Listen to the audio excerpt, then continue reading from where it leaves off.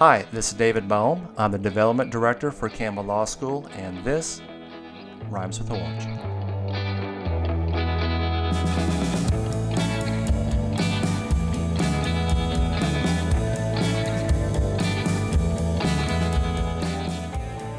Billy just pointed out that between the two of us, we have 10 years of Campbell experience working in, technically, the advancement department. And under the advancement umbrella, there are people like us who sit at desks and promote social media and publications and write a lot.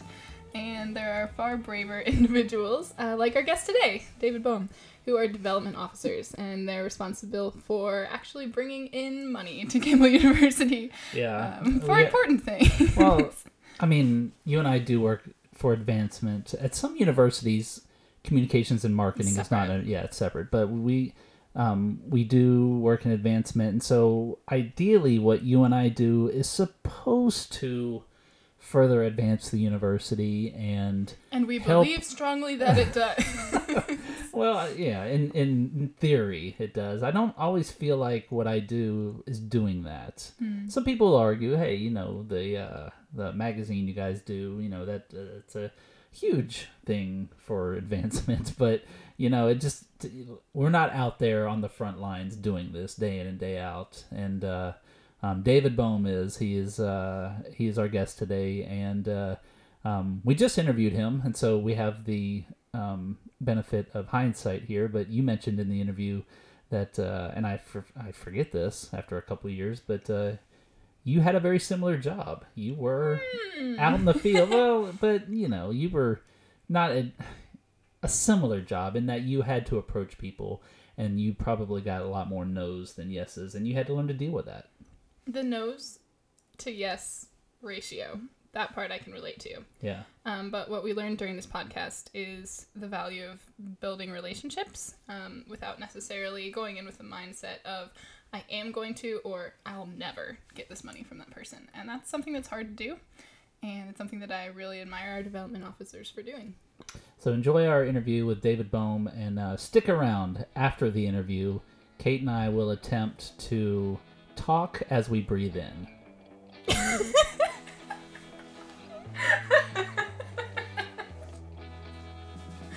has to be a better way to phrase that. No. Well, how would you describe it? Speak while inhaling.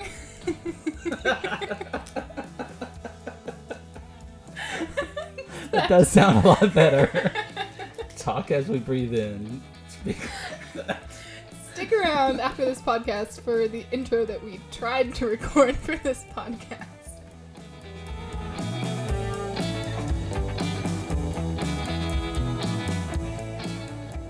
All right, could you start off by telling our listeners what do you do as a development officer for the law school in Raleigh? That is a wonderful question. I think the question is what I don't do as a development officer for the law school itself.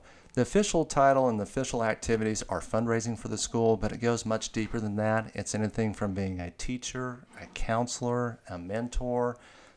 It's all across the board in the many things that I do through this role and through the position for the law school. There's a lot more work with students, it sounds like, than I was expecting you to say. My particular position, yes, has evolved into that. I'm a lawyer by trade, and so bringing that skill set to the table obviously affords itself to a lot of different opportunities at the law school, which is doing a lot of one-on-one with students, but also teaching there as well. That's awesome. A lawyer by trade. Okay, so how do you go from? Were you an attorney? Were you a practicing attorney, or did you just go straight into the development world? And that's another good set of questions. And I'm not sure we have enough time to go into that. Tell us just, well, we usually, we strayed away from this. We used to ask people, the very first thing we asked people was, what brought you to Campbell University? And we found that sometimes we got really great answers, and sometimes I saw an ad on LinkedIn, and I'm here. And so we shied away from that question. But I really do want to know, how did you wind up at Campbell University? The answer to your first question is, how do I get here? Yeah. The Alexander YMCA in downtown Raleigh. That's why I ran into the dean who said I've got a job but we for really want to know. Okay. Keep going. No, I am an attorney by trade. What does that mean? That means I still have my license. I practiced law for 10 years. I practiced for law in 5 years in New Bern and then 5 years in Charlotte. Decided I was going to go in a little different direction. I started having kids out there. My priorities got rearranged. So it was an opportunity for me to step into the nonprofit world. And through the nonprofit world, I landed at a trade association. Still kept my license active, but I'm just not involved in the active practice of law. So after working at the North Carolina Bar Association, where I spent almost 8 years, an opportunity arose through the dean, through conversations, and saying, I've got the perfect job for you. And it was an opportunity to step into the Campbell University. Yeah, and now your role, among other things, is to motivate donors, which is a scary phrase. Can you explain why you use the word motivate? Why do you motivate rather than persuade? We were noticing this when we looked at your social media.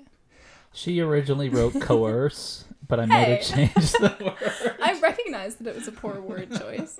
I think it's an excellent word choice, and I think it's out there. It has to do with the duties of what you do. You are actually just building relationships, and you hope that results in a gift versus trying to coerce people into making or giving a gift and then building a relationship afterwards. I think it's just into your approach. So you want to motivate people into wanting to do that as opposed to coercing them, or I will say trying to convince them that they have to give it. I think if you work it from the other angle, which is looking at, hey, you should be a part of this. A lot of other people are a part of it, and I think you're going to miss out if you're not a part of it. So Kate and I work in advancement also at Campbell University. Communications and marketing falls under the advancement umbrella, but I'm speaking for you as well, Kate, but to me, the whole advancement world is very foreign to me. Like, I could not do what you do. I could not, for one, talk to people and expect anything great to come of it, you know. But like I said, we still work under the same umbrella, but we know why communications and marketing is important. Does anybody ever ask you, why do universities have development officers when people are paying tuition, or when, you know, all this other money is coming in? Why does a school need a development officer, and why do we need gifts? I think if you don't have a development officer, if you have nobody who's making an ask, you're not going to get the gifts. You're leaving opportunity on the table. So the development officer's role, boiled down into a nutshell, is definitely building those relationships, but it's the opportunity to make a direct ask to make sure that you're not leaving that opportunity on the table. Get people involved, get them engaged. They're just doing it in a little different way. You talk about communications and marketing. That's another one of my duties, even though it's not in the job description itself officially. If you're doing it effectively, you are doing a lot of communications. You're doing a lot of the marketing. You're putting the brand out there of the university. You're putting yourself out there as the brand. But what does a gift do for a school? Let's use School of Law. What would a gift do for the School of Law that is not being taken care of by enrollment and the money that people get from tuition, or that the universities get from a tuition and board? The tuition dollars really go to the brick and mortar and putting those sort of opportunities into place. These gifts are going much more in-depth beyond that for specific programs and activities that gets them out into international contests. It can get them into programming opportunities that we wouldn't otherwise have. It is the opportunity to for our students to give back to the community through legal clinics as an excellent example. Your tuition dollars go to just basic operations, just basic budget matters. A lot of what I do is going above and beyond that because there's a huge gap on what you get for operation dollars and what you do to actually run the entire law program itself. I think Campbell has great alumni. I wouldn't be on this podcast if I thought otherwise. But our development officers work with a lot of great alumni. But I imagine still you receive a lot of no's before you land a yes. Is that accurate to say that you run into a lot of not today, but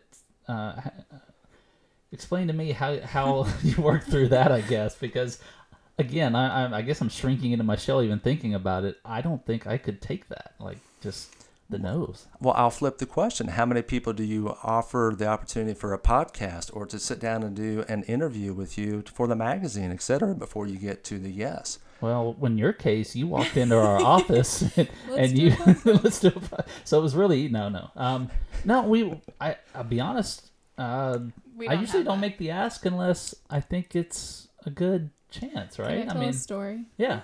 So my job before this was direct sales. Oh yeah, that's right. They gave me a zip code. I went door to door, every store, every floor. Didn't matter what kind of business, because it was business supplies, which is very vague. And the rule of the company was you hit minimum 60 doors, and they expect you to make 2 sales. Yeah. And out of the 60 doors, if you talk to 10 people who are actual decision makers, like 2 is good. You're good at your job if you get 2. And so we don't have anything like that, which is No. part of why I love my job now. And I liked that company. I loved my coworkers. I learned a lot. It was exhausting. And I realized that what you do is different because you actually have an opportunity to build real relationships. You're not just like Right, drive by shooting. and I didn't mean to make it sound like a sales job per se, but I Well, imagine you do reach. But the odds, the numbers game, I think, Right. is still. I think you're on the right path. I mean, one, you got to have thick skin. If that's Yeah. going to bother you, hearing no, and you're going to hear more no's than yeses. I mean, there's even the best development officer in the world still hears no more often than they hear yes, as just a general rule of thumb. So one, don't take it personally. Yeah. And secondly, you just got to have a positive attitude about it. And the next ask could be that ask that comes through to really support the university. That's the other thing is you just never know. Right. Yeah. I'll say it's more the least expected philanthropic individuals are the folks that surprise you the most. I mean, the people you think are going to be philanthropic may not be, and the people you think would not want to get involved or engage, or it may not be that huge donor, ends up being that individual. And it doesn't just end with the yes. I imagine you then walk them through a process and guide them through what their money's going to do. And for the larger donors, I guess, Yeah, to harken if back. I give you $28, you're not going to call me next week and say, Billy, guess what? Guess what? You funded lunch today for 2 students. We hope that's the case, and we hope to get you back to funded then for 10 students at Yeah. that point. But now, in all seriousness, back to your original question of thinking about that, you don't have people lined up outside the door of any institution who's just ready to cut you a check or willing to cut you a check and say, here, go forth and conquer. I need a place to park my money. Will you be that individual course. for me? And that's another reason for these roles, for development officers, advancement teams, etc. It's about cultivation. It's about identifying where these resources may be, where the relationships need to be, and what needs to be cultivated so that you can connect the opportunity with the individual and vice versa. Sometimes we have people, the individuals that don't know exactly where they want to be philanthropic. And throughout that relationship building, you're able to build an excellent opportunity for them to invest in your program. Yeah. And a lot of that is, it is very relational, it seems to us at least, working with other people in advancement. And we were checking out your social media to try and get a read on who you were as a person. And what we found was you use this hashtag intentional living a lot. And we kind of wanted to ask you what that means and how you think you're doing it. Because there were some good quotes that you tagged with that. There is, and I cannot claim any credit to it. I stole that shamelessly from John Maxwell, who had a book called Intentional Living. And so about 3 years ago, actually 4 years ago now, and as part of my transition into this job, was the intentionality, for lack of a better word, to live with little more purpose, have a little more drive beyond it, set goals. Don't just say that you're doing this, actually live it out there. And so part of my social media brand, or what I use out there, is that hashtag often is to help spread that word. Very important to me. Let's talk about the law school a little bit, because you are here representing the law school, but it's all part of Campbell University. But you are 40 miles away from here, and well, is it 40? 26 miles, 40 minutes.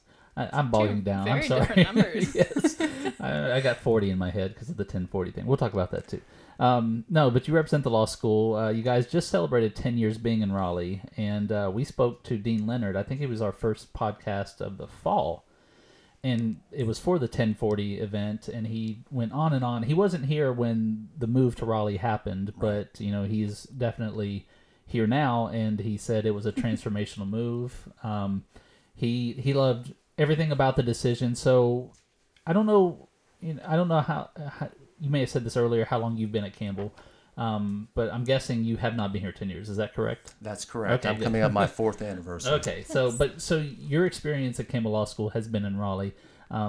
What has that move? I'm gonna ask you the same thing we asked him. What has that move meant to Campbell Law School? And because I know law schools around the nation, or some of them are struggling with enrollment, but you guys seem to be doing pretty well. I think it's just being connected to positive momentum. Obviously, you see the growth that's happening in Raleigh, particularly downtown Raleigh, the resurgence, I'll call it a renaissance of downtown, and we're right there in the thick of things. I understand that 10 years ago, that used to be the outer fringe of the development, but now we're right in the middle of that development. It has long since gone past and beyond us in terms of the growth of what's going on in downtown. So I think it's been the opportunity for our students to have access to all of these things that are walkable. And that is the key, is the walkability of that. They had a great run, and there were some good things happening here in Bowie's Creek, but the opportunity for folks to really just walk over to participate in your programs and your activities, and to send the students to those programs and activities, it's just a game changer. What you mentioned, the fringe, it's definitely not that anymore over there. It reminded me, we drove by it just a couple of days ago, and I see that it looks like what is another huge building going up across the street. Any idea what that is? Yeah, that's 3 towers that's on the drawing board, up to 40 stories tall. And so you're going to see office space over there. You're going to see a hotel. You're going to see condominiums. 40 stories. It's gonna Wow. change that view from the law school roof. Yeah, but also you become more of the skyline then, because usually when the skyline is shot, it's There's that awkward gap yeah, right there in the middle. yeah.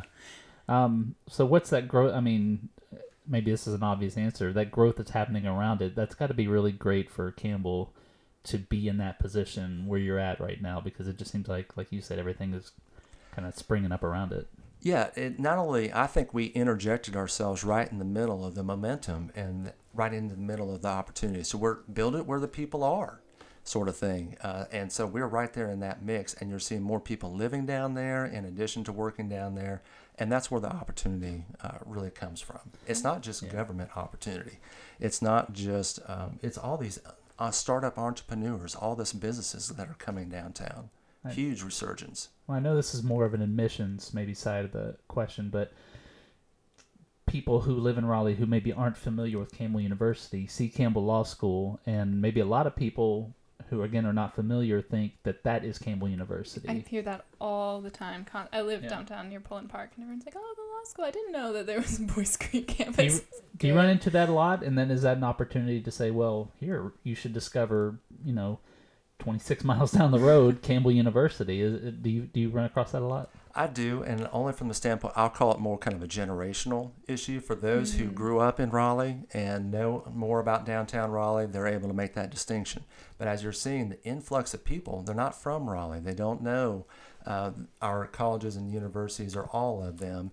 And so they think that, oh yeah, it's that Campbell University, it's downtown Raleigh, whereas that's just obviously the law school, but now also the adult and online education program. Yeah. And business classes, and you got HQ Raleigh happening there too. It's all coming together. So that's an important distinction. I think what's driving a lot of our growth right now is Raleigh itself. People are coming to Raleigh and they're discovering, oh, there's a law school there. I've always wanted a law degree. I think I will try to get a law school. So Raleigh seems to bring, and is obviously a huge influx of people into the community. And then we're able to really tap into that resource and offer them the program opportunity in downtown Raleigh, which they love. I think because of the situation Raleigh is in right now, you see it all the time on lists of cities to move to. Just this point in time, it's getting younger. And you mentioned a bit in your email to us about talking about charitable giving trends. And I was just kind of curious, as the older generations start to pass on, what are the trends going to look like? And specifically, how are we going to engage younger donors, especially young alumni donors? I think in a simplistic terms, you got to meet the donor where they are. And that applies across generations, across ages. But I won't make it all in a category that, as a millennial, as an example, that you have to communicate exactly this way or that way. Every individual is certainly different. Some of my older donors, they like electronic communication only. They don't want to see paper. I hear from the millennials, some of them want pieces of paper. And so I try not to overemphasize or to put everybody into sort of one bucket. I think the overall trend, people want to be philanthropic. You just have to convince them why, or motivate them as to why you are the source for them to invest for the future. I have one fun fact question that I'm just curious about. Without getting too specific, I don't want to make anyone uncomfortable, but I'm curious about the gift that you're most proud of securing for Campbell, whether that's someone who you really felt like you had a good relationship with, or a program that you knew the money was going to that you really felt passionate about, since you do work with more students than I think our advancement do here. Well, our listeners can't see this, but it brings a big smile to my face. There's actually a couple of them, but one that particularly stands out, and again, not to get into specifics or names, it's a donor that people said there's no way that you can build this relationship. And so that to me is kind of the really a win. And it's not about the dollar amount that came in, it was more the relationship that came out of it. In particular, that's been very personally rewarding to me as well, in addition to the gift that was given to Campbell. But I think that those opportunities to me are more special. And I'll say too, quite frankly, there's opportunities for me or other development officers to repair relationships. Yeah. So it's more about building that bridge for the future. And that's certainly where I spend my days as well. It's not just chasing the low-hanging fruit, so to speak, or to look for those relationships that are easy. It's also addressing those that we have unfortunately have some opportunity for growth or needed some repair based on whatever actions happened in the past. Yeah, I'm honored you feel that way about my $28. You can name names.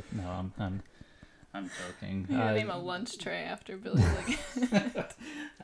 That would be an honor. No, thank you so much, David. This is we realized before this started, like we said, we work with advancement officers every day, and we've yet to have one on our podcast, and it's really not only interesting what you guys do, but it makes a huge impact on Campbell University and the students who go here. So thank you so much for everything you do, and most of all, thank you so much for being on this podcast. I meant to flip those, but you know what I mean. I appreciate it. Thank you for the opportunity.